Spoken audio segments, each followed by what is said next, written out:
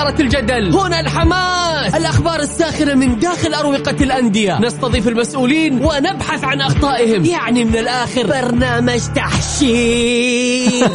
دقيقة تحشير ايه يا حبيبي؟ ما يحتاج كل هذا الأكشن. الوضع مختلف تماما. بناخذكم في جولة خفيفة نناقش فيها مواضيع الرياضة ببساطة، أخبار رياضية، حصريات، معلومات فنية وتكتيكية، ولقاءات مع لاعبين ونقاد ومسؤولين. معانا في الجولة.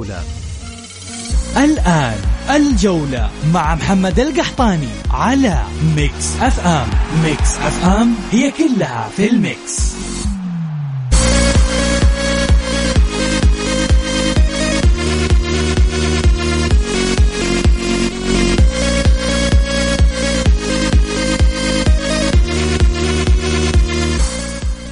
يا هلا وسهلا فيكم. السلام عليكم ورحمة الله تعالى وبركاته. أهلا وسهلا فيكم في إطلالة جديدة لبرنامج الجولة. معكم بسام عبد الله. اليوم إن شاء الله في ساعتين كاملة بنتحدث فيها عن العديد من المواضيع المحلية وسوق الانتقالات المولع بشكل كبير جدا في الساعات الأخيرة. وأخيرا أيضا ممكن نقول بدأ التحرك في نادي الهلال. واسمحوا لي أيضا أرحب بضيفي اليوم في الاستوديو الزميل والإعلامي المميز المتحدث الرسمي السابق للنادي الأهلي وكذلك مدير مركز الإعلامي السابق للنادي الأهلي الأستاذ عبد العزيز النهدي. أستاذ عبد العزيز أمسي عليك معنا في الجولة. أمسي عليك حبيبي بسام، وأمسي على السادة المستمعين والمستمعات في هذا البرنامج المتميز والحاضر والمختلف دائما حقيقة بطرحه وتنوعه وتنوع موضوعاته مما يشبع ذائقة المتابع والمستمع الرياضي. عبد العزيز، ترى من يوم ما أعلنت إنه عبد العزيز هو ضيفنا اليوم الكثير دخلوا لي كثير يبغوا يسمعوا آرائك في العديد من الصفقات، يبغوا يسمعوا آرائك في مواضيع كثيرة حتى تخص النادي الأهلي، ولكن إحنا اليوم متركين المجال. عبد العزيز بيقول لكم ما عنده اليوم، حيدلعني حيمتعني هنا اليوم إن شاء الله في البرنامج. لكل اللي حاب يشارك معنا في البرنامج توجه أي سؤال للأستاذ عبد العزيز، أرسل تعليقك على الواتساب على الرقم 0548811700. طيب خلينا نروح نذكركم بعناوين حلقتنا اليوم كذا، أبرز العناوين، وناخذ جولة سريعة بإيش حنتكلم اليوم في الجولة.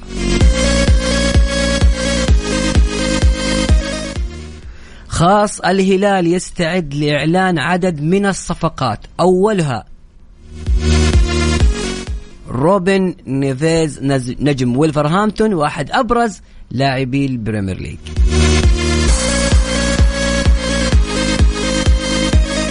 في الاتحاد خلاص الموضوع انتهى، كانتي اتحادي وغاندوغان اللاعب القادم.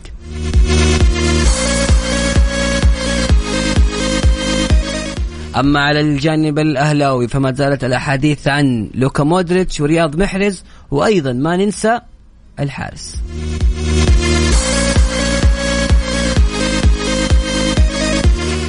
في النصر الأمور ما زالت غير واضحة، ولكن حتى الآن الفريق يستهدف حكيم زياش.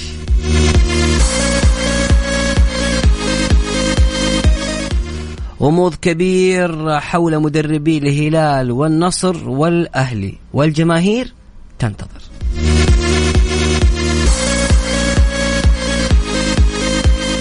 أيضا صحيفة إيطالية، كوليبالي نجم السنغال وتشيلسي ونابولي يوافق على عرض الهلال. آخر محاورنا أيضا غارسيا مدرب النصر السابق رسميا مدربا لبطل إيطاليا.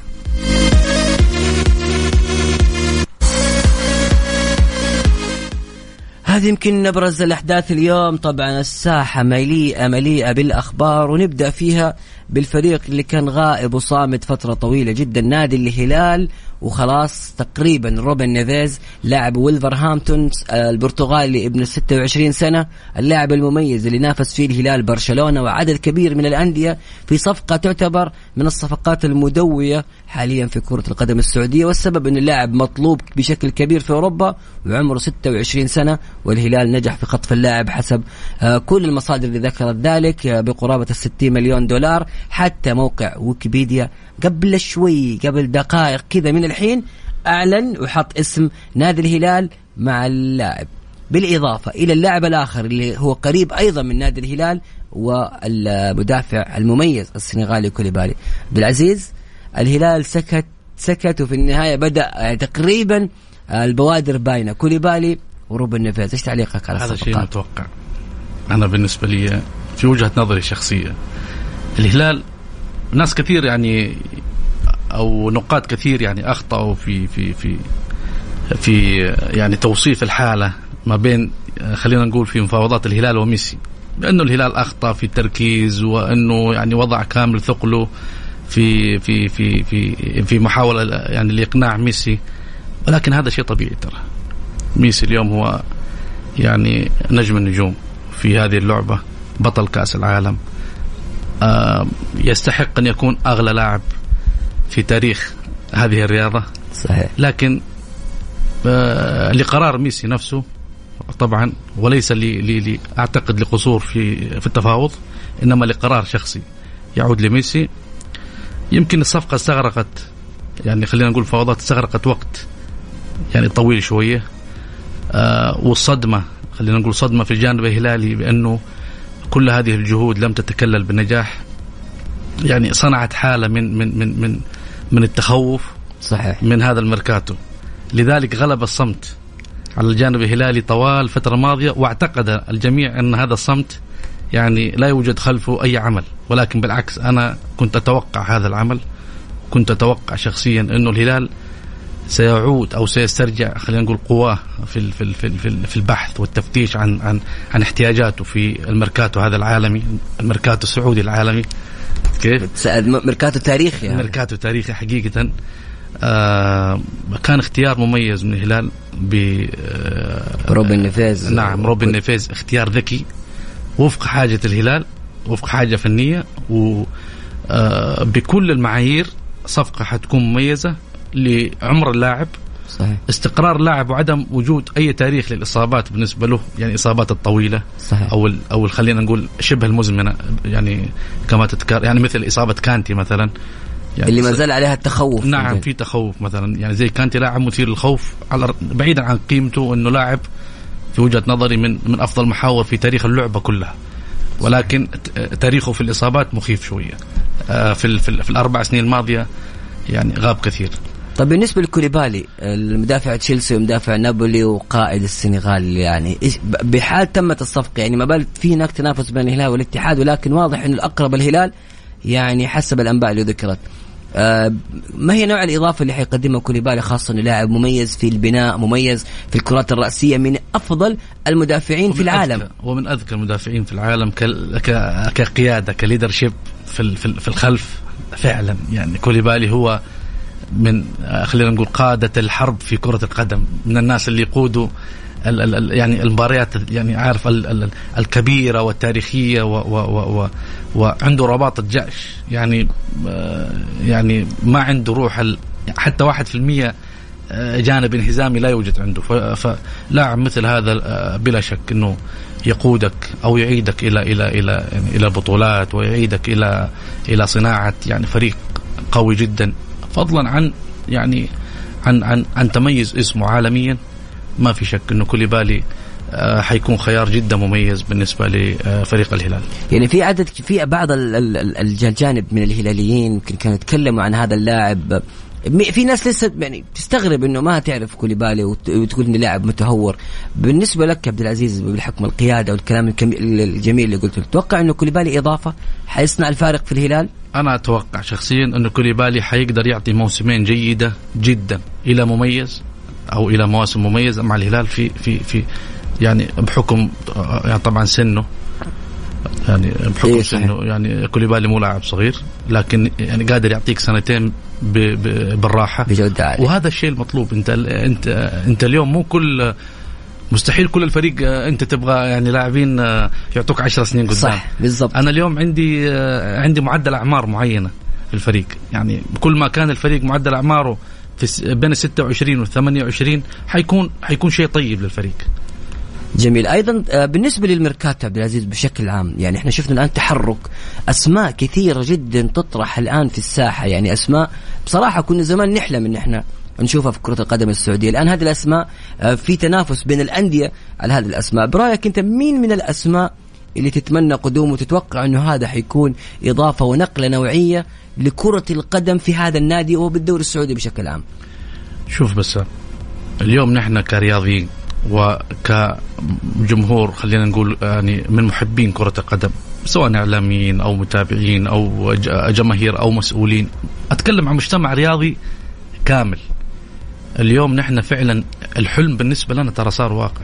صحيح. وترى هذا مو يعني إنه يعني إطراء زائد أو ثناء زائد أو توصيف خلينا نقول مبالغ فيه، هذا توصيف حقيقي. الشيء اللي كنا نحلم فيه كمتابعين أو كمشاهدين اليوم إحنا جالسين نعيشه في الكرة السعودية والرياضة السعودية. ما أتكلم عن كرة قدم فقط. أنت بسام أنا وأنت حضرنا يعني مناسبات رياضية ما كنا نتوقع ما كنا نتوقع في يوم من الأيام حقيقة إنه إحنا نغطيها، سواء نتكلم على WWE، على الفورمولا، على الملاكمة. الواحد كان يتمنى يعني يحضر نزال الوزن الثقيل العالمي اليوم صار يعني حدث ما نقول يعني عادي، بس احنا خلاص تعودنا عليه. يعني قام في السعودية الفورمولا 10 سنين قدام ما شاء الله تبارك الله، 3 نسخ ناجحة جدا، وكل نسخة أفضل من السابقة. اللي صار إنه كرة القدم اليوم نتكلم عن الدوري السعودي، خلينا نقول بمشروع من سمو سيدي ولي العهد لتطوير القطاع الرياضي وتخصيص يعني عدد من الأندية وجذب فعلا اللاعبين الذين يشكلون إضافة من أجل الوصول للهدف الأسمى. الهدف الأسمى هو بالنسبة لك هو رفع القيمة السوقية. صحيح. نتكلم كأرقام، الهدف أنت أنك ترفع القيمة السوقية للدوري إلى أكثر من 8 مليار ريال سعودي، وترفع مداخيل الرابطة إلى أكثر من تقريبا 4 مليار، تقريبا 2 أو 3 مليار، خلينا نقول إلى 4 مليار قد تصل مع بيع الحقوق التلفزيونية. كل ما جاك نجوم، كل ما بعت المزيد من الحقوق اللي هي حقوق البث وحقوق الرعايات والمساحات الإعلانية ويعني الكثير والكثير من المداخيل فعلا راح تنصب على الرياضة السعودية أو على الأندية. وهذا المشروع حتى عبد العزيز تتكلم يمكن ببدايته تجلب أسماء كبيرة، هذه الأسماء تستقطب بعدها الأسماء اللي بأعمار أقل. نعم. أيضا يمكن في كثير كان يتكلم عن مقاربة هذا المشروع مع مشروع الدوري القطري اللي كان في فترات سابقة، ولكن الفرق إنه اللاعبين اللي قدموا للدوري القطري في فترات سابقة سواء راؤول أو تشافي أو كريسبو كان في نهاية مسيرتهم الكروية. أنا بقول لك أنا كنت بكتب حقيقة عن هذا الموضوع، كنت أبغى أتطرق له. هي يمكن لو رجعنا إلى التجربة الأمريكية في السبعينات لما جابوا بيليه وجابوا كرويف وجابوا أعتقد عدد من اللاعبين من ضمنهم أسطورة روماريو، أسطورة مانشستر في السبعينات جورج بيست وأعتقد يعني عدد من الأسماء.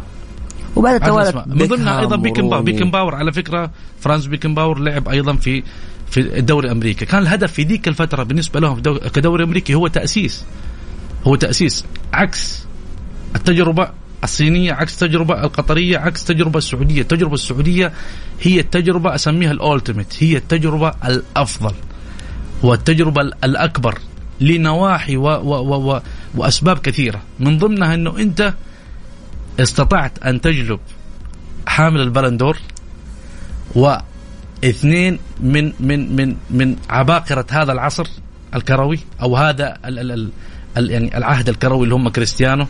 ويعني كنت على بعد خطوة واحدة من أنك تتعاقد مع ميسي. يكفي حقيقة المفاوضات أنا أسميها مفاوضات تاريخية، ويمكن يعني بدون مبالغة أقول التفاوض مع ميسي يمكن يعني قصة من القصص الكروية التي ستبقى عالقة كثيرا في الذاكرة. صحيح. وارتباط الدوري السعودي بميسي وارتباط الهلال بميسي لدرجة مدهشة، يعني أدهشت العالم كله إنه العالم كله يعني يقول ميسي سيذهب للهلال. كيف؟ لكن هي المفاجأة حقيقة والصدمة بالنسبة للهلاليين وبالنسبة للشارع الرياضي عندنا إنه ميسي فجأة قرر إنه يذهب إلى نادي آخر اللي هو ميامي الأمريكي. لكن هذا لا يقلل من الهلال ولا يقلل من التجربة نتكلم التجربة السعودية الآن، هذه النهضة وهذه الحلم الحقيقي اللي جالسين نشوفه على أرض الواقع. أبعد موضوع ميسي على جنب، اليوم بدون مبالغة أكثر من 40 أو 50% من نجوم الكرة العالمية يتوقع أو عنده ميول إنه يخوض تجربة في الكرة السعودية والملاعب السعودية. اليوم عندك بنزيما حامل الكرة الذهبية، آخر حامل البلندور وأفضل لاعب في العالم الآن حسب السجلات وحسب التاريخ. هو من يشهد، صحيح. وليست آراء شخصية. التاريخ والأرقام والمعلومات تخبرك أنه أفضل لاعب في العالم الآن يلعب بقميص فريق سعودي. أيضا كمان يمكن من الأشياء المختلفة يمكن أضيف على كلامك يا عبد العزيز إنه التجربة الأمريكية والتجربة الصينية وكذلك التجربة القطرية كان من أهدافها أيضا جلب مشاهدين ومتابعين لكرة القدم. هذا الشيء في الكرة السعودية مختصر. احنا متابعة كرة القدم بالنسبة لنا كبير، واحنا شفنا في كأس العالم الكثير تكلم انه عندهم دهشة كبيرة من حب وشغف الجمهور السعودي كرة القدم، وهذا الشيء يمكن ساعد بشكل كبير في جلب وقدوم النجوم ايضا الى دورينا، واحنا الان مقبلين على نهضة كبيرة جدا. وبيع يعني انت استطعت اليوم انك تبيع لاكثر من، حسب معلوماتي انه اكثر من 35 قناة اجنبية استطاعت ان تحصل على اجزاء من حقوق البث في منذ قدوم كريستيانو رونالدو، وما زال يعني لسه الطلب عالي جدا حسب مصادري انا الشخصية، انه ما زال الطلب عالي جدا من قنوات اجنبية للحصول على المزيد والمزيد من حقوق البث التلفزيوني، مع تواجد بنزيما اليوم، مع قدوم كانتي، مع قدوم يعني إذا تمت الأمور على خير بالنسبة للأهلي، مودريتش أو رياض محرز. أنا واثق، أنا ما أدري، عندي ثقة من زمان. والأهلي يستحق حقيقة بعد أن عاش يعني اسمح لي بس عبد العزيز اطلع لفاصل. الأهلي يحتاج له محور كبير وفينا عدد من الأسئلة. مستمعينا الكرام، أي أحد حاب يسأل الأستاذ عبد العزيز النهدي المتحدث الرسمي السابق للنادي الأهلي والإعلامي المميز، أرسل لي بس سؤالك على الواتساب. سجل عندك على الرقم 054-88-11-700. أعيد الرقم مرة ثانية 054-88-11-700. بعد الفاصل إن شاء الله حنتكلم أيضا عن عدد من الصفقات وعن مرشحين الرئاسة وماذا يحدث في هذه الأندية، لأن هناك العديد من الأسئلة اللي وصلتني الحين عن هذا الملف. فاصل ونواصل.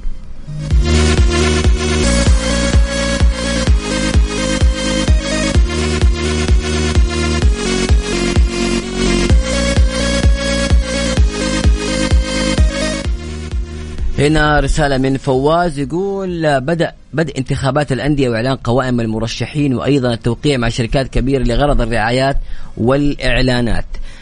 كلام جميل. بنفتح ملف الرعايات وملف أبدأ بداية يا عبد العزيز في النادي اللي يعني عندك ما شاء الله خلفية كبيرة عنه، اشتغلت في هذا النادي. الكثير يا عبد العزيز يبغى يسمع رأيك في القائمة المرشحة لرئاسة النادي الأهلي، خاصة بعد استبعاد القوائم الأخرى تبقت قائمة خالد العيسى. إيش رأيك؟ كيف شايف في المرحلة القادمة في النادي الأهلي خاصة مع هذه الإدارة؟ أنا أشوفها أنها قائمة منصفة، يعني حقيقة قائمة منصفة بلغة الأرقام اللي نتكلم يعني بما تحقق من دعم من خالد العيسى. يعني حقيقة يعني انتخابات الأهلي كانت الميدان يا حميدان. صحيح.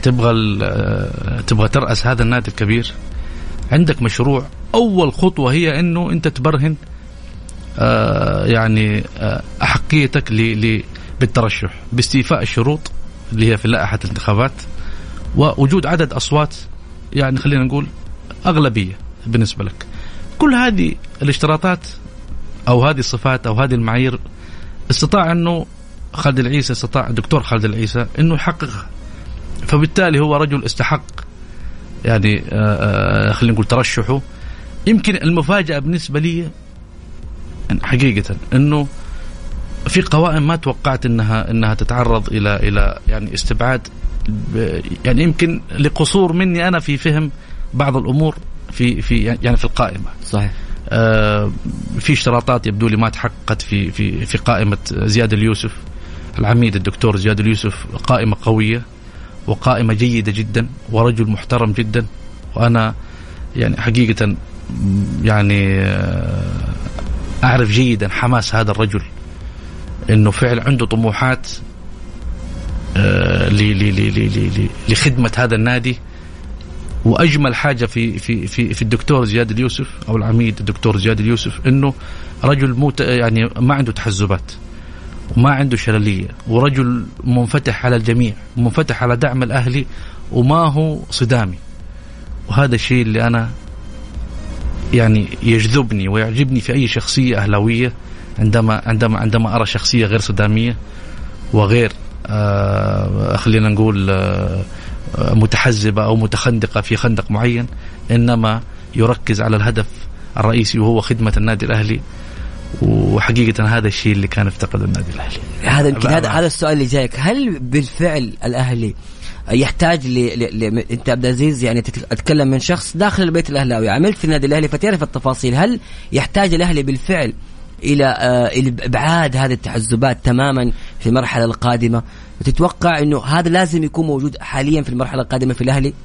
شوف انا بقول لك على حاجه، سبب من اسباب سقوط النادي الاهلي، وهو انا ما اسميه هبوط، يعني انا في توصيفي، انا في قاموسي الشخصي لا اسميه هبوط وإنما سقوط، لأن الأهلي أسقط من داخل النادي.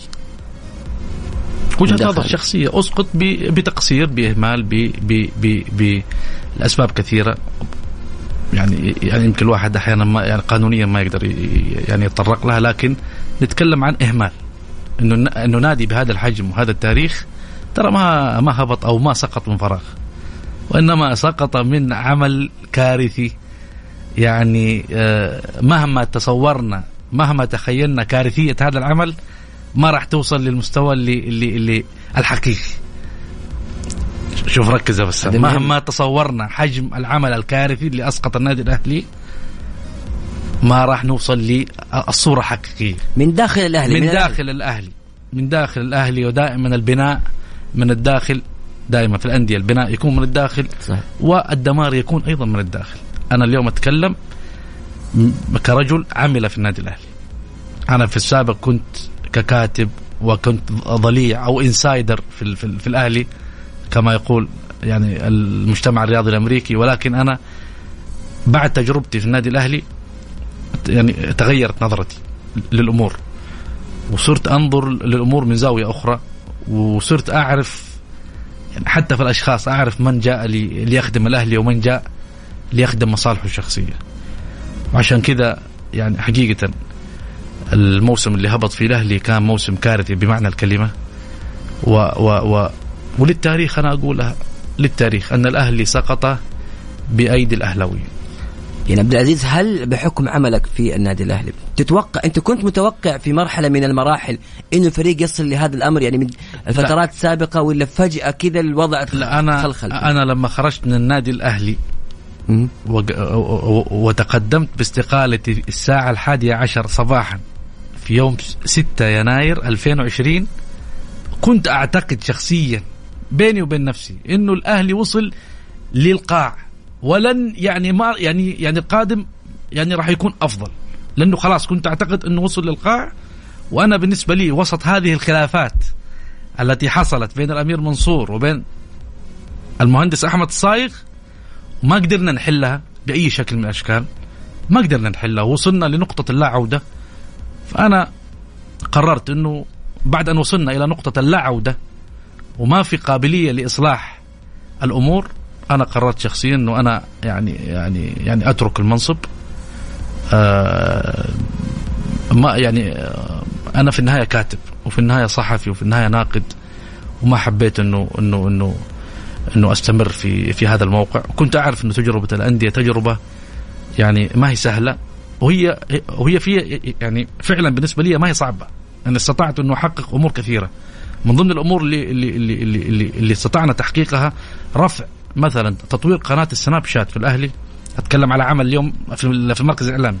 استطعنا تطوير وإحداث نقلة في منصات الأهلي، من ضمنها منصة السناب شات التي كانت مقتولة تماما ولا يوجد فيها إلا عدد من المشتركين لا يتجاوز 10,000. اليوم سناب شات الأهلي أنا عندما غادرت كان وصل قريب 100,000. كنا على على بعد خطوة من توثيق الحساب وتطوير عدد من المنصات الأخرى. وكان في مشاريع إعلامية بالنسبة لي جدا كبيرة، لأنه أنا في النهاية أعرف يعني طموحات المشجع الأهلاوي، إيش يبغى من المركز الإعلامي. هذه كلها عندي، ترى خلفية كاملة موجودة عندي، وعندي تقارير ودراسات كاملة عن هذه الأمور. ولكن حالة النادي الأهلي الإدارية، المشاكل اللي مرينا فيها كانت تمنع من تطوير العمل، وتمنع من تحقيق نجاحات في مشاريع المركز الإعلامي. أتكلم عن المركز الإعلامي. وأنا كنت صادق حتى مع رئيس النادي الأهلي عندما تقدمت باستقالتي، وقلت له في هذه الاستقالة سببتها، هي كانت استقالة مسببة نظرا للأجواء المحيطة بالعمل غير الصحية التي تمنعني من تحقيق كذا وكذا وكذا. كانت استقالة مسببة، وكنت صادق أنا فيها، ترى ما كذبت فيها في الاستقالة، وما قلت ظروف خاصة، وما قلت إنه أنا عندي ظرف ولا لا سمح الله لا قدر الله بعيد الشر عندي حالة صحية عند أحد أبنائي. لا، كنت صادق إنه في مشكلة في النادي. يعني أنت ذكرتها حتى في استقالتك، ذكرتها في استقالتك، ولأنه كان مفاجئ يعني فجأة سببتها. واستطيع تزويدكم بصورة من هذه الاستقالة حصرية لميكس اف ام، وسببتها. كنت أبغى أترك شيء للتاريخ عندما يعودون إلى سجلات في يوم من الأيام. حتى أنا أعود لسجلاتي يوم من الأيام بعد، إذا ربي أطال في الأعمار، ما أندم على لحظة أنه أنا كذبت على أحد في الأهلي. أنا كنت صادق مع الجميع، وفعلا كانت فترة صعبة بسبب الخلافات. وأنا بالنسبة لي يمكن أفاجئك وأفاجئ الجمهور الأهلاوي بهذا الرأي الشخصي النابع من تجربة.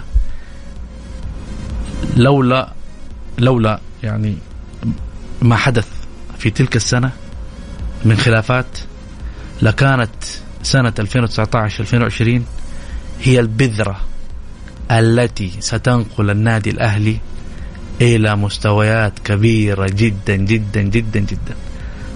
وما أستبعد أنه ممكن في 22 أو 23 كنا نقدر نحقق بطولات يعني كبيرة، لكن بسبب الخلافات وبسبب تغليب الأشخاص اللي كانوا معانا في تلك الفترة لمصالحهم الشخصية والعناد وعدم الانفتاح على الآخر وعدم تقديم التنازلات، حاولنا كثيرا. حاولتوا كثير يا حاولنا كثيرا، وهذا دور يمكن كثير. أنا كنت صادق حتى مع المهندس أحمد صايغ يوم من الأيام، وقلت له، وهو رجل عزيز على قلبي المهندس أحمد صايغ، بعيدا عن خلافات العمل أو الاختلافات في الرأي، في النهاية هو عمل، لكن هو كشخص هو رجل محترم جدا، ورجل يعني في قمة الذوق وقمة الاحترام. ولكن هو عنده وجهة نظر خاصة فيه.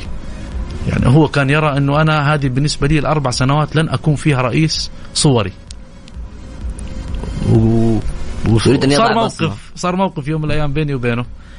قلت له، يعني ذكر لي كلمة كده، وقلت له حاشاك رئيس، أنت بالعكس أنت رئيس النادي الأهلي، وكلنا نعمل لتحقيق نجاح في هذا النادي. وفي يوم من الأيام قلت له، ترى يعني أنا لاحظت بحكم عملي الإعلامي والاتصالي إنه في فجوة اتصالية بينك وبين الأمير منصور. أنا أرى أنك تملأ هذه الفجوة وأنت تقترب من الأمير أكثر، وما تترك فرصة لأشخاص آخرين أنهم يدخلوا بينكم ويعبثوا بمستقبل النادي الأهلي. ما أقول يعبثوا بالأوضاع الراهنة، لا، لأنه أي عبث في الأهلي هو ينعكس على مستقبل الأهلي. وهذا اللي حصل في 2019، والخلاف اللي صار والكارثة اللي حصلت في 2019 هي كانت بدل ما تكون بذرة نجاح، هي كانت بذرة سقوط. هذا في توصيفي الشخصي أنا. هذا اللي كنت بقوله، إن بدل ما تكون بذرة نجاح تحولت. إنه 2019 و2020 بدل ما تكون بذرة نجاح، وفعلا كنا قادرين نتكلم عن المجتمع الأهلاوي كامل، وتكلم على الأشخاص هذول اللي كان بيدهم القرار في النادي الأهلي، كانوا قادرين والله الذي لا إله إلا هو بعد توفيق الله عز وجل، كانوا قادرين ينقذوا الأهلي ويكفوه عناء السقوط التاريخي الذي أوجع الأهلاويين وأوقف قلوب كثير من الأهلاويين.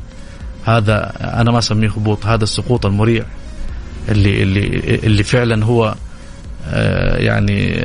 يعني حدث، أنا بالنسبة لي أراه حدث مشؤوم، حدث رياضي مشؤوم. صحيح.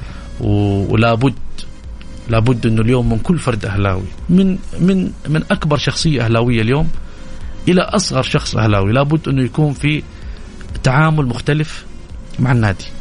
اليوم هنتكلم حتى مع الجمهور. اليوم الجمهور منهم، الجمهور هم اخواني. انا عندي 6 اخوان ترى كلهم اهلاوي، بيتنا كله اهلاوي يا اخي. اولادنا واخوالي واعمامي وعائلتنا كلها اهلاويه. نحن ترى اهلاويه، ترى اخذوها بوراثه. ايه حقيقي فعلا ترى اخذوها بوراثه. ترى مش ما نتكلم على انه احنا، والله انا بالنسبه لي من جيلي ما لحقنا بطولات. يعني اتكلم لما عرفنا الكوره ما لحقنا بطولات كثيره. كان فريق قوي وكان فريق يتعرض لكوارث تحكيميه، لكن حب الاهلي ترى او هوى الاهلي وهويته ترى يعني تناقلها اجيال، يعني تتناقلها اجيال الاهلي بالوراثه بالدم فعلا. ترى عشق الاهلي ترى اليوم، وهذا اللي وصل للناس. يعني هذا الجمهور الاهلي بالنسبه حتى بعد سقوط النادي الاهلي قدم الاهلي الدرس للجميع. الكل تغنى اليوم بهذا الجمهور. اليوم حتى في الدرجه الاولى مين كان يتوقع يعني حضور جماهير النادي الاهلي بسام في الدرجه الاولى؟ كان حضور مدهش لكثير من القنوات العربيه. انا اليوم اتكلم كمتحدث رسمي سابق في الاهلي، اثناء دوري يلو كانت تأتيني اتصالات من قنوات عربية ومن صحف عربية خارج السعودية، يعني صحف من مصر ومن المغرب ومن الجزائر، وقنوات مثلا مقرها في دبي قنوات عربية.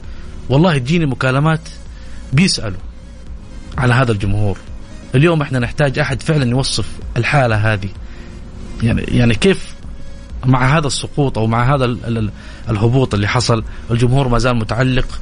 جمهور الاهلي ترى وكان الثاني في الترتيب بعد نادي الاتحاد بعد الحضور. لو قارنت ترى اليوم انا من الناس اللي ما احب الكلمه هذه انه اقول جمهور صاحب قرار، ولكن دي ستيفانو الفريدو دي ستيفانو اسطوره ريال مدريد له مقوله شهيره يقول الجماهير دائما على حق. الله الجماهير دائما على حق. هو يقصد اشياء كثيره انه مستحيل هذول الجمهور يجمعوا على شيء خطأ احيانا. صحيح. يعني اعطيك مثال، انا اتحدى من منبركم هذا، أتحدى أحد يفسر لي قرار موسى المحياني بالإبقاء على هاسي ل24 جولة. هذا أنا أتحداك أن تأتي أو يأتي أي شخص بتفسير منطقي وتفسير فيه حسن نية لهذا القرار. الأهلي كان يشيل المدربين على 3 تعادلات، على تعادلين، على خسارة 6 نقاط 4 نقاط 5 نقاط. الأهلي كان يشيل مدربين لأنه اسم كبير. أنا عاصرت الفترة هذه صح. وكنا مع أصحاب القرار في الأهلي فعلا كانوا يمتعضوا من التعادلات ومن خسارة وتعادل. اليوم كيف تبقي مدرب أنت ل24 جولة وفي مركز متأخر من ضمن مراكز البقاء، صراع البقاء أو مصارعة الهبوط؟ يعني تتوقع لو كان عبد العزيز تتوقع لو كانت في إدارة مختلفة هل كان هاسي استمر يعني على الأقل 10 جولات؟ بس أنا طلعت معك يمكن لو فاكر جولة 5 أو 6 تقريبا السنة الماضية، يعني بين الجولات الأولى، وقلت لك بسام ترى الأهلي في مشكلة، والمشكلة هذه إذا ما انحلت مشكلة مدرب، المشكلة هذه إذا ما انحلت راح تتفاقم المشكلة وكل ما لها تكبر. كرة الثلج في الأهلي ترى تكبر بسرعة. هذا اللي ملاحظ مو زي باقي يعني أنت تتكلم يمكن في جزئية مهمة عبد العزيز. طبعا لكل السادة اللي قاعد يرسلوا لي على الواتساب اليوم نبغى رسائل نصية. ارسل لي سؤالك على الواتساب، ارسل السؤال اللي حاب تسأله او التعليق اللي حاب على الواتساب او للزميل او للاستاذ عبد العزيز النهدي، لأنه فتحنا كثير كذا اليوم، فتحنا قلوب الجمهور الاهلاوي. ارسل لي على الواتساب سؤالك على الرقم 054 88 11700. عيد الرقم مرة ثانية، ارسل لي كتابيا، لا ترسل لي فويس نوت ولا ترسل SMS، على الواتساب على الرقم 054 88 11700. طيب عبد العزيز، بعد حدوث الكارثة وسقوط النادي الأهلي كانت في شد وجذب كثير بين الإدارات وما يحدث في الأهلي. تولى الأستاذ وليد معاذ قيادة هذه الدفة في النادي الأهلي. كيف شفت مرحلة وليد معاذ الماضية، ونتمنى أنه يكون أيضا في مرحلة قادمة إذا مسك أيضا؟ طيب أنا بقول لك أنا دائما صريح وصادق في كل ما يتعلق في الأهلي أو حتى غير الأهلي، لكن في الأهلي بالذات لأنه مجتمع عزيز على قلبي، وأنا من محبي هذا الكيان وعشاق هذا الكيان، وهذا شيء ما أنكره. وكل صحفي وكل ناقد وكل كاتب ترى في النهاية ترى له ميول. صحيح. بس المطلوب منك إنك تكون موضوعي وتكون صادق في يعني، وتكون محترم لعقول المستمعين أو المشاهدين. وليد معاذ سيظل في وجهة نظري أشجع رئيس نادي مر على النادي الأهلي عبر تاريخه، لأسباب كثيرة. اليوم وليد معاذ لما مسك النادي ترى النادي كان منهار حقيقة. أنا أكلمك اليوم كرجل جرب العمل داخل النادي، الخسارة 1-0 وانت مركز ثاني ولا ثالث ترى تهز الأهلي، والله تهز الأهلي، أقسم بالله ما يناموا المسؤولين. التعادل أنا أتذكر لما خسرنا 2-0 أمام الوحدة اللي هي قالت برانكو بعدها، والله لا أنا جاني النوم ولا الأمير منصور ولا الصايغ ولا أي أحد في النادي، لأنه ترى جمهور الأهلي جمهور يعني عاشق مستعد يدق عليك يعني حتى بعد صلاة الفجر أو مع صلاة الفجر يدق يناقشك إيش اللي صار في كذا، ليش خسرنا اليوم، ليش كذا، في عنده رأي. ما بالك بهبوط. فحقيقة لما جاء وليد معاذ جاء في وضع لا يحسد عليه حقيقة. ما في أحد في الأهلي من رجالات، خلينا نقول من الشخصيات الأهلاوية، ما في أحد حسد وليد معاذ إنه والله رئيس النادي الأهلي، لا بالعكس كلهم قالوا أشفقوا عليه. لأول مرة ما حد لأول مرة ما في أحد من هذول الشرفيين أو الذين كانوا شرفيين يوم من الأيام ما كان في لغة غيرة أو لغة حسد، بالعكس الكل متعاطف مع وليد معاذ لأنه جاء في فترة صعبة جدا. حقيقة وليد معاذ رجل ذكي استطاع إنه يعني يبحر. ترى على فكرة لما جاء كان الأهلي يدوب يعني خسران، لو فاكر بداية الموسم يلو الأهلي ترى تعثر بداية الموسم وترى وضع كان صعب حتى في يلو، حتى اللاعب الأجانب يعني حتى أول 5 جولات أو 6 جولات في الأهلي ترى في يلو ترى كانت صعبة على الأهلي يعني ترى وصلنا المرحلة أنه نقول ترى الأهلي ترى ممكن ما يصعد. صحيح. حقيقة لما جاء وليد معاذ، لما جاء موسيماني، لما استقرت الأمور، جاء تيسير وجاء وليد في إدارة، يعني إحنا شعرنا أنه الأهلي عاد إلى يد أبنائه. تكلم على أبنائه، الناس اللي خافوا عليه، الناس اللي مستعدة تعمل فيه بدون مقابل.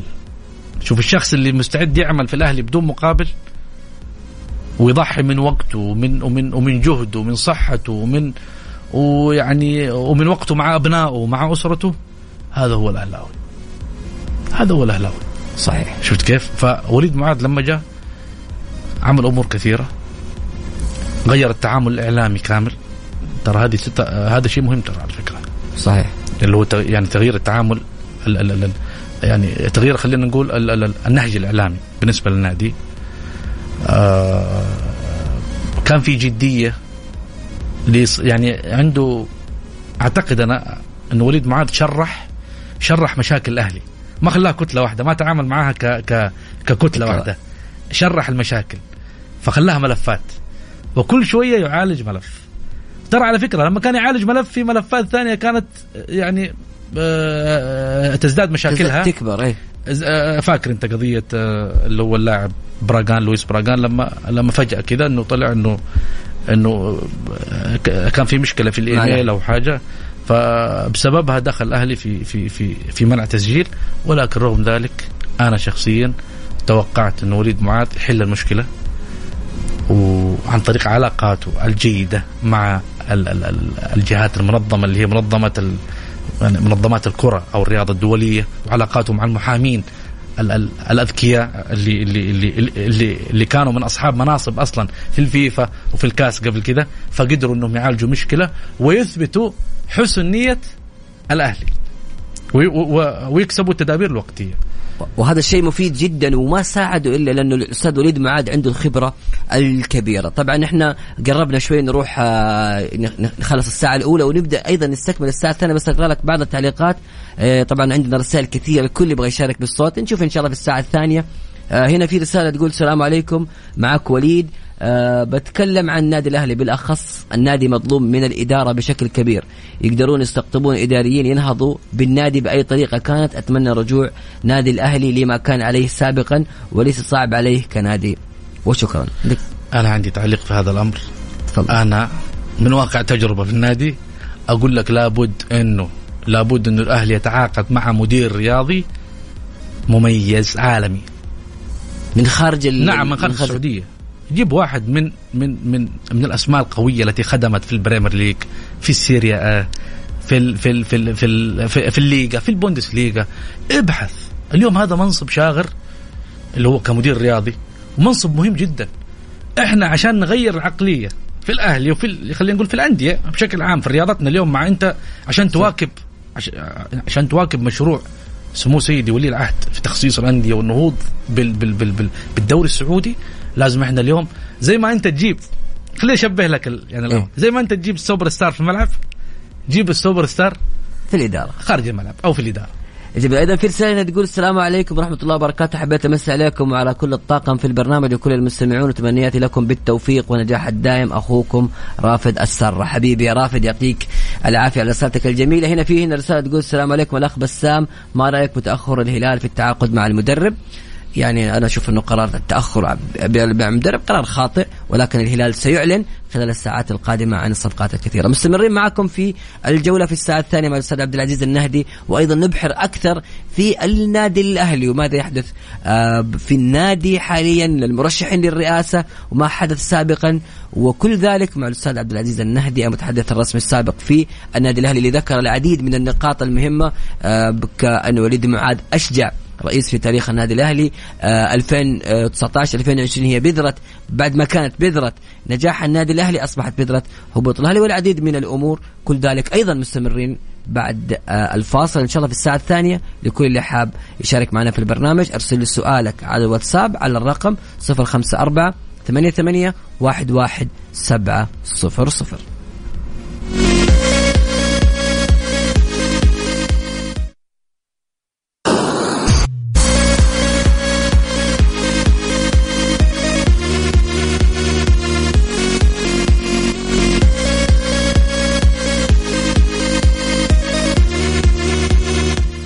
يا هلا وسهلا فيكم، ومستمرين معكم في الساعة الثانية لبرنامج الجولة. متواصل معنا المتحدث الرسمي السابق للنادي الأهلي الأستاذ عبد العزيز النهدي، واللي كشف العديد من الأمور. خلينا عبد العزيز ناخذ شوية تعليقات الجمهور وبعدها نكمل في المحاور الأساسية. ولسه عندنا يعني البداية كانت تسخين زي ما يقولوا، لأنه صراحة في أسئلة كثير وحابين نتطرق. صراحة الأهلي يستاهل نتطرق له بالشكل الكامل. هنا في رسالة السلام عليكم، معكم وليد. طيب السلام عليكم، اسأل لنا مشكورا الأستاذ عبد العزيز عن الأسماء اللي يتمنى وجودها في النادي الأهلي. تحياتنا ضيفك الكريم أبو عبد القادر. ما في أسماء يعني بالنسبة لي أنا طبعا عندي قائمة شخصية طبعا من اللي تتمناهم أنت شخصيا من اللاعبين. طبعا ما في شك اليوم أتمنى مثلا خلينا نقول من اللعيبة اللي أنا معجب فيهم لاعب سيتي مثلا سيلفا، لاعب نابولي اللي هو ذكرني باسمه اسمين ولا كفارة. أوكي. أنا بعطيك أسماء صعبة عشان كذا أقول لك اليوم ما في اليوم يمكن يقصد في العمل داخل النادي الأهلي. إذا كان يقصد على أسماء إدارية صراحة أنا يعني تنسمع. أنا أقول لك كرئيس تنفيذي راح يمسك وليد معاذ بنسبة 99.9 إلا إذا صارت مفاجأة. فالصلاحيات خلينا نقول والتأثير والعمل الحقيقي راح يكون عبر منصب الرئيس التنفيذي. لذلك كل الأهلاويين يتمنوا ويتوقعوا أنه وليد معاذ، لأنه هو الشخص اللي فاوض اليوم، صحيح، هو الشخص اللي ماسك ملفات اللاعبين اليوم. راح تكون فاجأة انه هذا الشخص اللي عمل تعاقدات ما يمسك منصب رئيس تنفيذي. في اللائحة الجديدة وفي الشكل الجديد اليوم بعد تخصيص مجلس إدارة صار له صلاحيات مقننة وصار له أدوار خلينا نقول عليا شوية اللي هي إنه يدعو لجمعيات ويعني وإلى ذلك من المهام خلينا نقول الاعتيادية لمجلس الإدارة. لكن تتمنى استمرار وليد معاذ ونبغى اسم ثاني كذا. أنا أقول لك وليد معاذ ضروري يستمر. أيوه. وتيسير الجاسم ضروري يستمر. يا سلام. إنه خلينا نقول ما أتمناه مدير رياضي، أتمناه في أي موقع في بس إنه يكون موجود يعني من ضمن. ليش؟ لأنه أنا في قناعتي الشخصية إنه المدير الرياضي لازم يكون شخص من الخارج. صحيح. الأسباب كثيرة من ضمنها اليوم إنه أنت تبغى تحدث نقلة في النادي الأهلي وتبغى تحرق مراحل، صح ولا لا؟ صح. اليوم أنا بدل ما أبني فريق في 5 سنين ولا 6 سنين أنا قادر إني أبني فريق قوي في سنة أو سنة ونصف. جميل. هنا يقول علي المساوى معكم. أوجه سلامي للأستاذ عبد العزيز النهدي أحد القامات الإعلامية في الرياض السعودية، يستاهل. ولك سلام أيضا بسام. سؤال بسيط أوجهه لأبو خالد، برأيك كيف ممكن اللاعب السعودي يستفيد من النهضة في كرة القدم السعودية بتواجده واحتكاكه مع الأسماء العالمية، ونصيحتك للاعب السعودي حتى يستغل هذه الفرصة ليرفع من قيمته الفنية للمنتخب أولا ثم لناديه؟ طيب أوجه تحية لصاحب السؤال الأخ علي، وإجابتي إنه يمكن أنت تعرف بسام المعايشة لما ترسل لعيبة يتعايشوا أسبوع أسبوعين في فرق عالمية أو في معسكرات مثلا، خلينا نقول اليوم أنت عندك معايشة طول الموسم. يعني اللاعب السعودي جالس فعلا يخوض تجربة المعايشة طول الموسم مع اللاعب العالمي، وهذه ترى على فكرة من فوائد ومن إيجابيات التعاقدات مع السوبر ستارز، الناس المهمة والناس الايكونز اللي في كرة القدم. اليوم لما تسمع تعليقات عدد من لاعبين النصر لما يتكلموا على برنامج الغذائي لكريستيانو رونالدو، برنامجه اليومي، متى يتمرن، يمكن سمعت تعليق حتى علي بليهي لما تكلم قال لك انه جاء قبل التمرين بساعتين ومشي بعد التمرين بساعتين، جلس يتمرن يعني اكثر مننا ب4 ساعات. هذه الحالة تجربة، وهذه الحالة تأثير. ترى على فكرة اللاعب السعودي اليوم اللاعب السعودي محتاج انه فعلا يخوض هذه التجارب عشان ترفع مستوى الذهني. صحيح، مستوى الذهني. جميل. ايضا عبد العزيز نبغى اجابات سريعه عشان لسه موضوع بذرة النادي الاهلي، وايش سبب المشاكل اللي كان في 19 و20 هذا الموسم اللي كنت موجود فيه، اللي كان حسب ما ذكرت بانه بذرة في هبوط الاهلي. نبغى نتكلم فيه، فناخذ اسئله سريعه من المستمعين لانه في رسائل كثير ونبغى نقراها كذا سريع واجابات سريعه. لكل اللي حاب يشارك معنا بالاسئله ارسل سؤالك للاستاذ عبد العزيز على الرقم 054-88-11700. بقرا لك الرساله هنا. توقعك هل الاهلي سيكون قادر على المراكز ال4 الموسم المقبل؟ اتوقع الاهلي قادر اذا احسن في التعامل مع الميركاتو الحالي. هنا سؤال آخر يقول موسيماني هل هو من ساهم في صعود الأهلي؟ 95%. الله، رقم كبير. طيب أيضا هنا كيف ترى دعم صندوق الاستثمارات للأندية السعودية؟ ما في شك أنه نقلة تاريخية وراح تنقل مش الأندية نفسها، الكرة بشكل عام، اللعبة كاملة. هنا في سؤال ترى يعني شوي كذا رهيب، من هو الاسم العالمي الذي تراه أقرب لارتداء شعار الأهلي؟ أنا أتوقع يعني حسب مصادر كثيرة وحسب يعني يمكن أحاديث كثيرة وما حد راضي يفصح عن اللاعب الذي وقع معه الأهلي. يعني يمكن هذه معلومة للبرنامج إنه الأهلي وقع مع لاعب ولكن لا نعلم عن اسم هذا اللاعب. مصادرنا اكتفت بخبر التوقيع فقط ولكن لم يكشفوا. طلبنا من المصادر حتى افصحوا لنا عن لون شعر هذا اللاعب، إذا كان لو شعره أشقر أم حنعرف على طول من الشعر. لكن أنا أقول طبعا ما في شك إنه كل المصادر العالمية وأقوى المصادر العالمية ربطت الأهلي برياض محرز، لوكا مودريتش، راموس، ولكن راموس المفاوضات مع الأهلي تقريبا إلى حد كبير يعني توقفت إلى حد كبير وليس 100%. ممكن يعني على قولتهم في خط رجعة يعني. في خط رجعة. هنا في السؤال يقول أين هو من المساحات الأهلاوية وهل سيعود متحدثا رسميا للنادي الأهلي؟ والله أنا أحترم كل الأهلاويين وأحب كل الأهلاويين، والمساحات فيها نقاشات جميلة، ولكن أتكلم بصراحة ويسمحوا لي الأهلاويين ويتقبلوها مني بصدر رحب. المساحات ما كانت بناءة في في في في في المجتمع الأهلاوي صراحة. ما أقول ما أعمم كل المساحات، ولكن إلى حد كبير يعني إلا من رحم الله من المساحات يعني كان فيها نقاشات يمكن تجاوزت حدود البناء، خلينا نقول. ما كان في نقد بناء، كان في نقد هادم. يعني كان في، أنا ما أتكلم طبعا عن مرحلة النفيعي، ما أتكلم مرحلة النفيعي.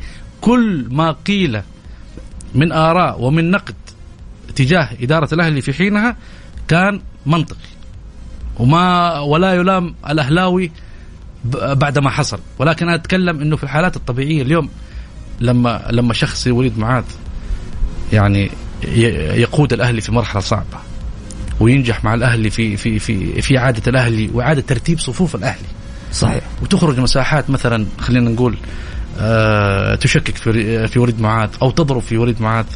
أنا اليوم ما أدافع عن وليد معاذ، والله وليد معاذ لا تجمعني فيه لا صداقة ولا معرفة كبيرة، وإنما هو شخص في المجتمع الأهلاوي أعرفه كما أعرف أي أهلاوي. يعني وليد معاذ، لكن العمل هو من يتحدث عنه. عمل وليد معاذ هو من يدافع عن وليد معاذ.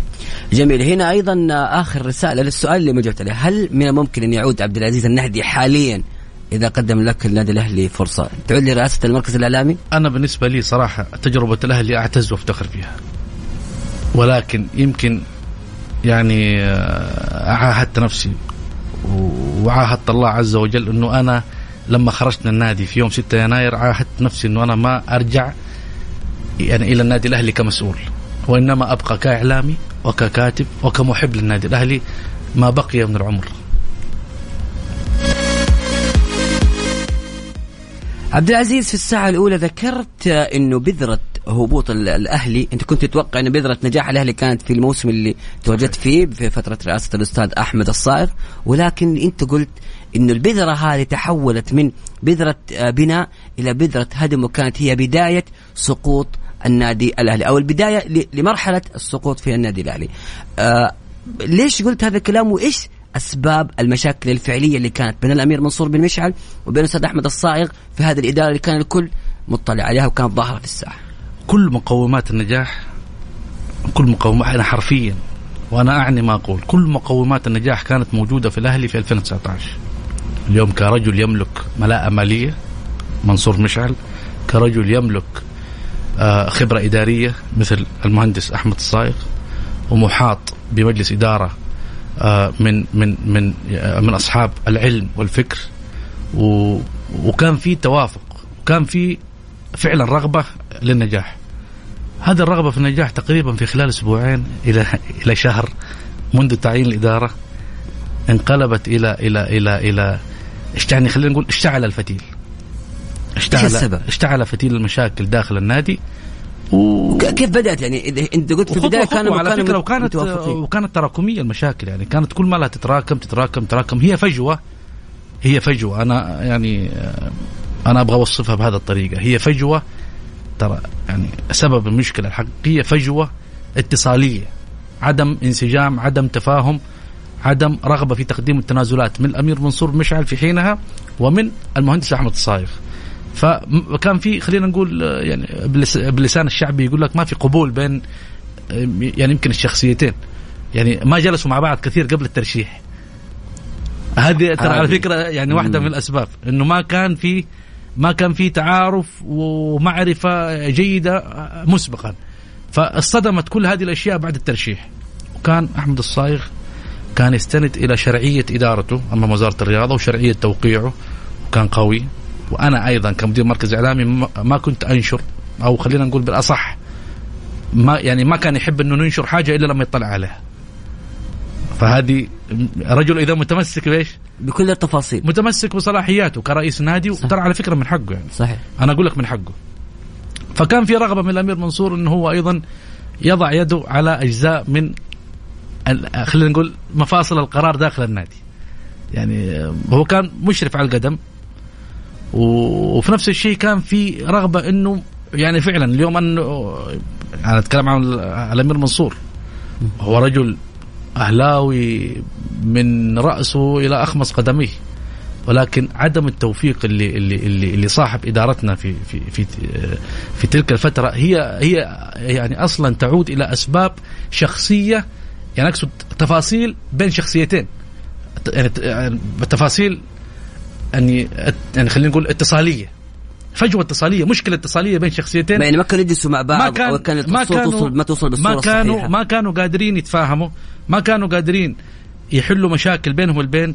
تدري لو جلسوا في غرفة مغلقة أو على طاولة لمدة ساعة، ساعتين، 3 ساعات، يوم كامل، كانوا قادرين يحلوا كل المشاكل. أنا أقول لك الأشياء هذه للتاريخ، متأكد منها يا عبد العزيز، متأكد منها. كانوا يقدرون يحلون كل المشاكل هذه، وكنا والله العظيم كنا نقدر يعني نحقق، أتكلم كإدارة، كنا نقدر نحقق أشياء كثيرة. الأهلي في 2019 كان في مرحلة مفترض أنها كانت سنة تعافي، سنة تعافي من مشاكل اللي هي من تبعات 2018. كان مفترض أن 2019 2020 هي مرحلة تعافي، ومرحلة نقل للأهلي من مرحلة إلى مرحلة متقدمة، أنه فعلا ينافس ويرضي طموحات جمهور، وعلى الأقل أضعف الإيمان كان يبقى في صفوف المنافسة. طيب عبد العزيز، ليش ما جلسوا مع بعض؟ أنت في دورك الآن كمتحدث رسمي ومدير مركز الإعلام، أعتقد أنت لك الجانب الأكبر في هذا الدور.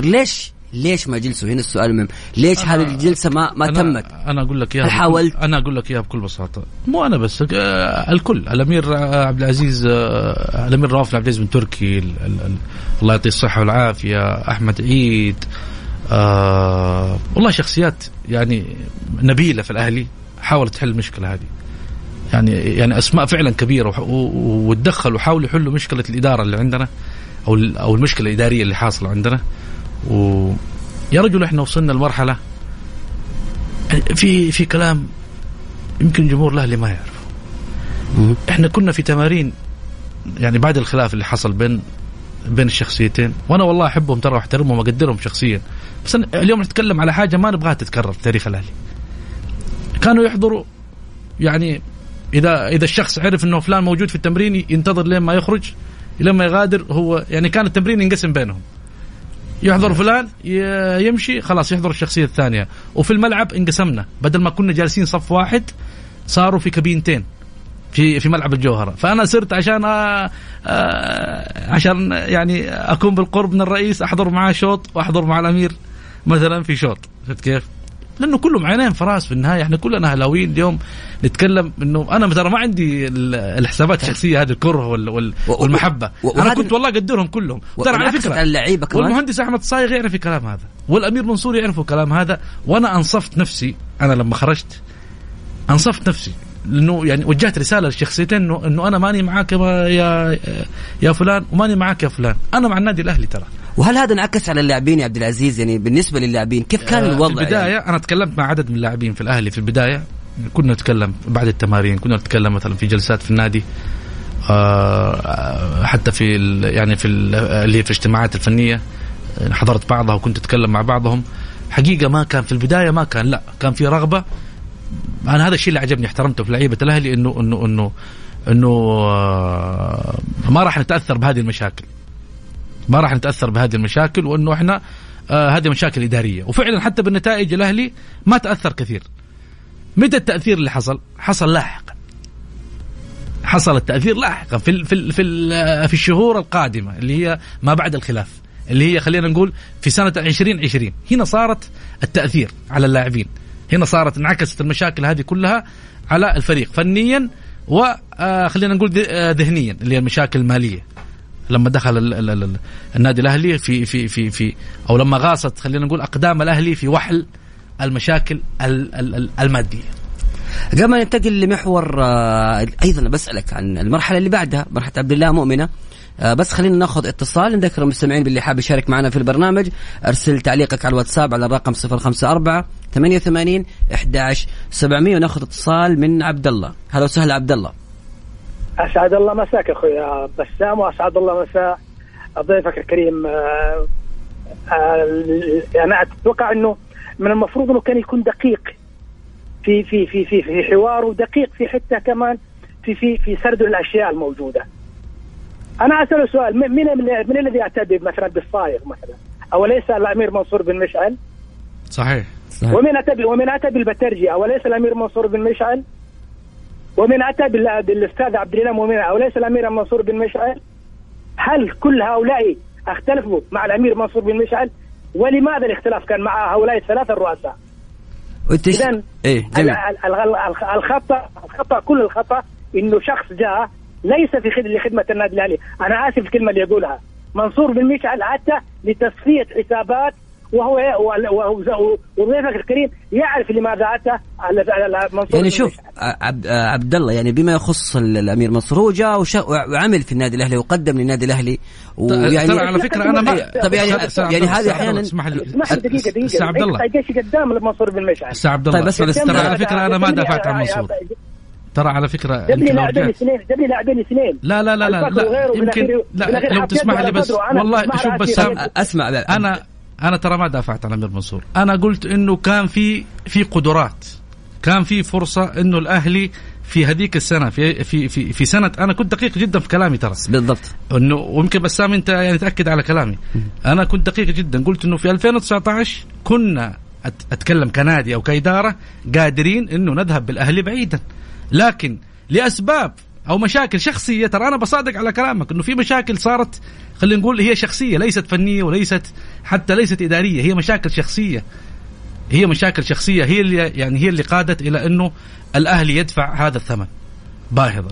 طيب المشاكل الشخصية من اللي أتى بها يا أخوي؟ أنا تكلمت ووصفت بالأسماء، قلت يعني لسه عبد الله قلتها ترى. تكلم عبد العزيز أنت وترجع الحلقة حتشوفه، وأيضا الآن عندنا محور آخر لسه ما زلنا قلت بالعكس، وأنا صادق على كلامك. لكن أنا أتكلم اليوم، أنا عندي دائما حسن نية في جميع الأهلاويين، حتى الأشخاص اللي اختلف معهم أستاذ عبد الله.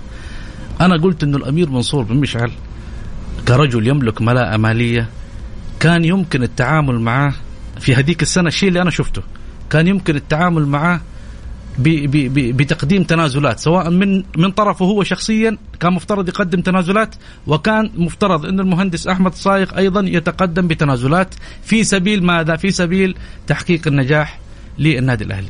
أنا هذه وجهة نظري، ولن أغيرها لأنه أنا عبد الله أنا عشت معاهم هذيك التجربة.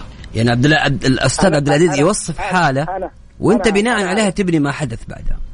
تفضل. ولكن أخوي بسام، هناك مثلا طالما إنه الضحية هو النادي الأهلي وجماهير النادي الأهلي، كان يفترض إنه سواء كان من الصايغ أو بترجي أو مؤمنة يتنازلوا، وبالذات ما أنا بقول كلامك فعلا، أنا صادق على كلامك. بما إنه وكما طالما تقول إنه منصور بن مشعل ذات يعني كفاءة مالية وعنده القدرة إنه مثلا ما تقدم الأمير منصور بن مشعل، قدم لاعبين اثنين للأسف شديد النادي مستفيد نهائيا، البكر وفي لاعب آخر اللي جابوا مثلا اثنين لاعبين جابوا من الفيصلي.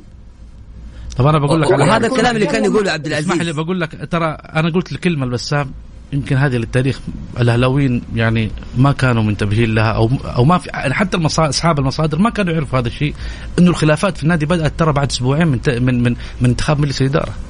أنا اليوم بتكلم ترى في أشياء تاريخية، وهذه الأشياء اللي كان يتكلم فيها إنه كيف بدأت المشاكل. يمكن كان هذا المحور مع هذه المشاكل ومع الأجواء. كل اللي راح وزي ما قلت الأهلي أسقط، وأنا أقول أسقط ما في شك، أسقط وهبط الأهلي حقيقة الأهلي. ونقول ولكن أنا أتمنى مع الانتخابات الجديدة ومع وجود المرشح الحالي أرجو أن لا يكون في هناك طعون، لأنه سمعنا في طعون من بعض رؤساء من بعض الرؤساء في محاولة صحيح، في محاولة من وهذا الشيء أتمنى إنه خلاص تزول هذه كل حاجة. نحن في مرحلة صعبة جدا جدا جدا. صحيح. انت عارف أخي بسام أخي عبد العزيز، الأهلي يحتاج إلى عمل أعتقد لن يتعافى الأهلي خلال 3 سنوات قادمة. أنا ذكرت بسام قلت يعني يمكن الصفقات تساعد. يعني هو الميركاتو هو اللي يحرق لك مراحل شوية، وخاصة استمر يعني بدل ما تبني فريق في 3 في 4 سنين ممكن في سنة ونصف تقدر تبني فريق جيد. صحيح.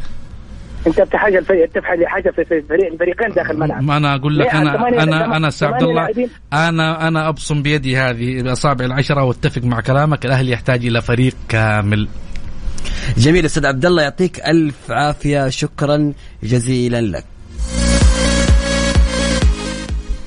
طيب عبد العزيز، ننتقل معك قبل ما نروح للمحور ماذا يحدث للأهلي في القادم. بس في نقطة مهمة جدا، مرحلة الأستاذ عبد الإله مؤمنة، مرحلة الأستاذ عبد الإله مؤمنة اللي كثير من الأهلاويين يروا بأن أيضا هذه هي المرحلة اللي ظهرت فيها المشاكل على السطح، بدأ سلسلة أو بدأت البذرة اللي حتهبط النادي الأهلي. مرحلة ما قبل الحصاد، أنا أسمي مرحلة ما قبل الحصاد. الأستاذ مؤمنة وهو شخص عزيز ورجل لا يمكن أنه أنا شخصيا حتى أنه أقبل في التشكيك في أهلاويته، لكن هو أنا أعتقد أنه هو تورط برئاسة الأهلي. وأنا أقول تورط لأنه كيف تورط يعني الشق أكبر من الرقع، يعني حقيقة كانت مشاكل أكبر من إدارته، وكانت التبعات كلها والتركة اللي حصلت في يعني في الفترة اللي سبقتها كلها الضرب كامل حصل في يعني خلينا نقول جاء في إدارته، في إدارة مؤمنة. هو يمكن ما أحسن في موضوع يعني التعامل مع ملفات المحترفين. هي أن هذا أكثر ملف يعني خلينا نقول اللي يعني قسم يعني ظهر إدارة مؤمنة ملف المحترفين حقيقة. لو كان أحسن في ملف المحترفين وتعامل معاه بشكل خلينا نقول بشكل عاجل وبشكل جاد، واستعان بأشخاص أمينين أو أمناء، كان يمكن أن تحل مشاكل. للأسف هو يمكن استعان بأشخاص غلط، ومع دوشة العمل ومع تسارع المشاكل اللي حصلت وقتها ما كان يعني يمكن ما استجمع قواه واستعان بخيارات جيدة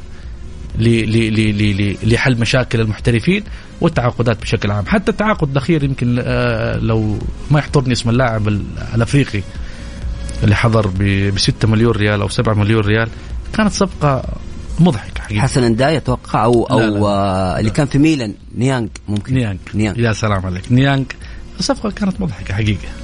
الصفقة هذه أنا أحترم مؤمنة وأقدره، بس الصفقة هذه كانت كارثية. اللاعب منتهي أساسا، هو يعني بعز مستواه هو سيء. أيوة، أنا عشان كذا أقول لك هو ما استعان بالأشخاص الأمناء، وهذه مشكلة. دائما أقول في الأهلي لما تستعين بشخص أول شيء يكون أمين، رجل يخاف الله ويخاف الله في الأهلي وفي جمهور الأهلي، ورجل خلينا نقول أو سماسرة يفضلون مصلحة جيوبهم الشخصية أو حساباتهم الشخصية. لا، اليوم أنا كرئيس لازم أستعين بأشخاص فعلا لهم تاريخ مشرف في التعاقدات وفي خلينا نقول في وساطة اللاعبين. المرحلة اللي بعد مرحلة الأستاذ ماجد النفيعي والأستاذ موسى المحياني، قبل ما أسألك عن هذه المرحلة، أنت برأيك ما هي المرحلة اللي بصمت على هبوط النادي الأهلي؟ هي مرحلة الحصاد. مرحلة النفيعي كان عنده قدرة إنه يعني يتنازل عن آراءه ومواقفه السابقة. يعني تمسكك بموسى المحياني أنت كرئيس، يعني ترى على فكرة مجد النفيعي لما رجع بقوة، رجع خلينا نقول ما بقول بقرار جمهور، رجع بطلب من الجمهور كجمهور من الأهلاوي، عارف. ولكن أتكلم وسط شعبية وجماهيرية، صحيح، ترى حمل يعني عارف فوق الأعناق اللي هو مجد النفيعي. الأهلاويين كانوا يعني متفائلين جدا إنه هو اللي راح يحل مشاكل الأهلي، وما كان يعلم الأهلاويين إنه عهد مجد النفيعي هذا راح لن ينسى الأهلاويين أبد الدهر كمحصلة كنتائج. أنت يا ماجد لما تمسكت بموسى كان قرار خاطئ. لما عين أحمد بمعوضة مدير الكرة كان قرار خاطئ. اليوم أكلمك اليوم كرجل عمل في الأهلي وكرجل مطلع على كل صغيرة وكبيرة في الأهلي، تعيين موسى المحياني كان قرار كارثي. وتعيين العزيز أحمد بمعوضة أيضا قرار كارثي. أحمد بمعوضة رجل ممتاز في أمور الاحتراف، في الأمور القانونية. إيش تاريخ أحمد بمعوضة مثلا في كرة القدم؟ أتكلم كإدارة تنفيذية، يعني كلعب أو كممارسة. أنا اليوم لو عرض علي مدير تنفيذي ب1,000,000 ريال في الشهر والله لن أقبل. عارف أنا أنه في النهاية راح أفشل.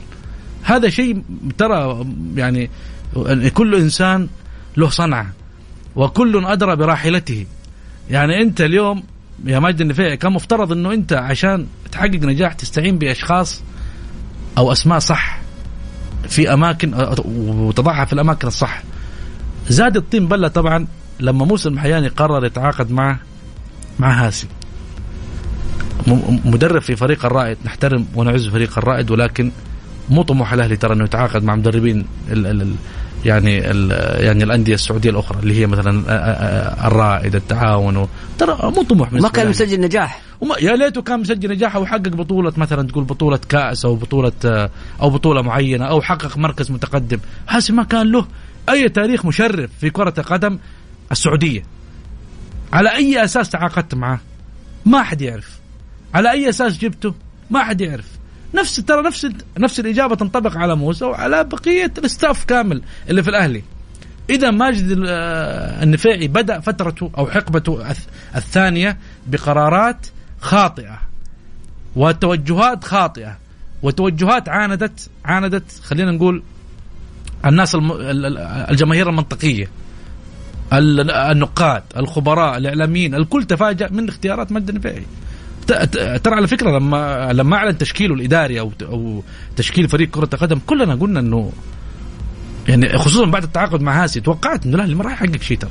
ما حد تكلم. طيب بس ما حد تكلم معهم وصل لهم الرسالة هذه. من الجولة الرابعة والجولة الخامسة تكلمنا وقلنا يا جماعة الخير الحقوا الأهلي، غيروا المدرب، غيروا التشكيل الإداري كامل، يعني انفضوا الفريق يحتاج فعلا إلى صدمة، تغيير، ناس تعرف تتعامل مع اللاعبين.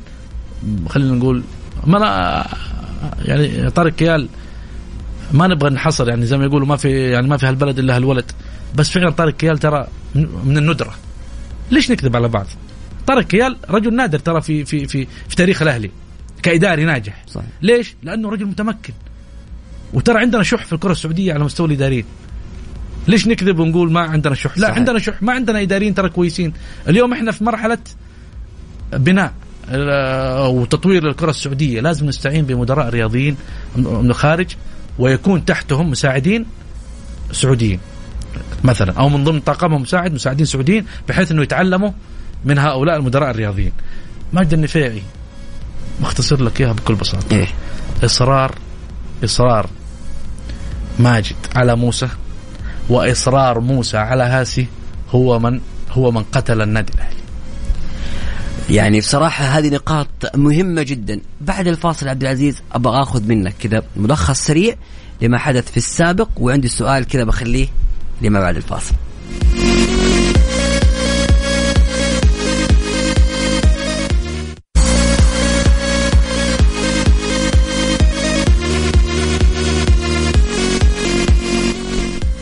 ومستمرين في الجولة عبد العزيز. يمكن بعد بيجينا يمكن 8 دقائق نحاول نلحق بعض الأسئلة. السؤال مهم جدا، كثير من الشارع الأهلاوي يسأل هذا السؤال. المرشح الآن خالد العيسى تقريبا هو المرشح القادم للنادي الأهلي، وإحنا نعرف صحيح ما في اللي هو وإحنا نعرف إنه مدعوم من الأمير منصور بن مشعل. الآن كثير من الأهلاويين متخوفين من هذا الجزئية وأن يعود الأهلي لما هو سابق. إيش رأيك أنت في هذا المرشح والقائمة اللي موجودة، خاصة إنه خالد العيسى كمتابعين رياضيين بصراحة ما عندنا خلفية عنه، يعني ما نعرف خالد العيسى. أنا أقول لك على حاجة. أول شيء بالنسبة لعودة يعني الأمير منصور من عدمها، أنا ما أتوقع حقيقة عودته له أسباب كثيرة، من ضمنها أنه هذه مرحلة جديدة اليوم في الأندية الأربعة الكبيرة. يعني حقيقة أنه بعد انتقال ملكيتها إلى صندوق وتخصيص 25% لمؤسسة غير ربحية، وشفنا بالأصوات يمكن ما كان حتى تأثير كبير يعني كانت أصوات العيسى هي تقريبا الأكبر. يعني بدعم كثير كان يقول بدعم الأمير منصور. لا هو رجل قادر ترى ماديا. أنا اللي أعرف شخصيا إنه الدكتور خالد العيسى يملك قدرة مادية جيدة لكن ما تتقارن بداعمين مثلا زي الوليد ولا زي يعني الأمير الوليد بن طلال أو صاحب سميك الأمير خالد بن فهد. طبعا بأي حال من الأحوال ما في أحد يعني يتقارن بهؤلاء الداعمين الكبار جدا. لكن أنا دائما أقول كثر الله خير يعني الداعمين اللي يدعموا فعلا بصدق وكل حسب استطاعته. فالدكتور خالد العيسى الدكتور خالد العيسى يملك يعني خلينا نقول يملك قدرات إدارية جيدة، يملك يعني خبرات جيدة على مستوى التجاري، عنده مؤسسات عقارية أو شركات عقارية يعني بصراحة عنده نظرة استثمارية. أنا هذا الشيء أعرفه. أيوة أنا بسألك السؤال ده، هل أنت يا عبد العزيز يعني أنت مطلع إنه الأستاذ خالد العيسى كثير ما يعرف، هل أنت عارفين أنت كجمهور هلاوي وأنت كإعلام؟ هو ما ظهر كثيرا إلا في الفترة المؤخرة، يعني قبل خلينا نقول في آخر 5 سنين أو آخر 4 سنين بدأ في الظهور وبدأ كان موجود يعني بدأ في الدعم. ترى على فكرة هو يدعم الألعاب مختلفة. أيوة هذه المعلومة للجمهور. أنا هذه أخبار من داخل الألعاب مختلفة داخل النادي. ترى هو بيدعم الألعاب مختلفة. يعني آخر مرة قدم مكافأة كبيرة لفريق كرة السلة في الأهلي، مكافأة جيدة جدا بالنسبة لهم كانت ومجزية.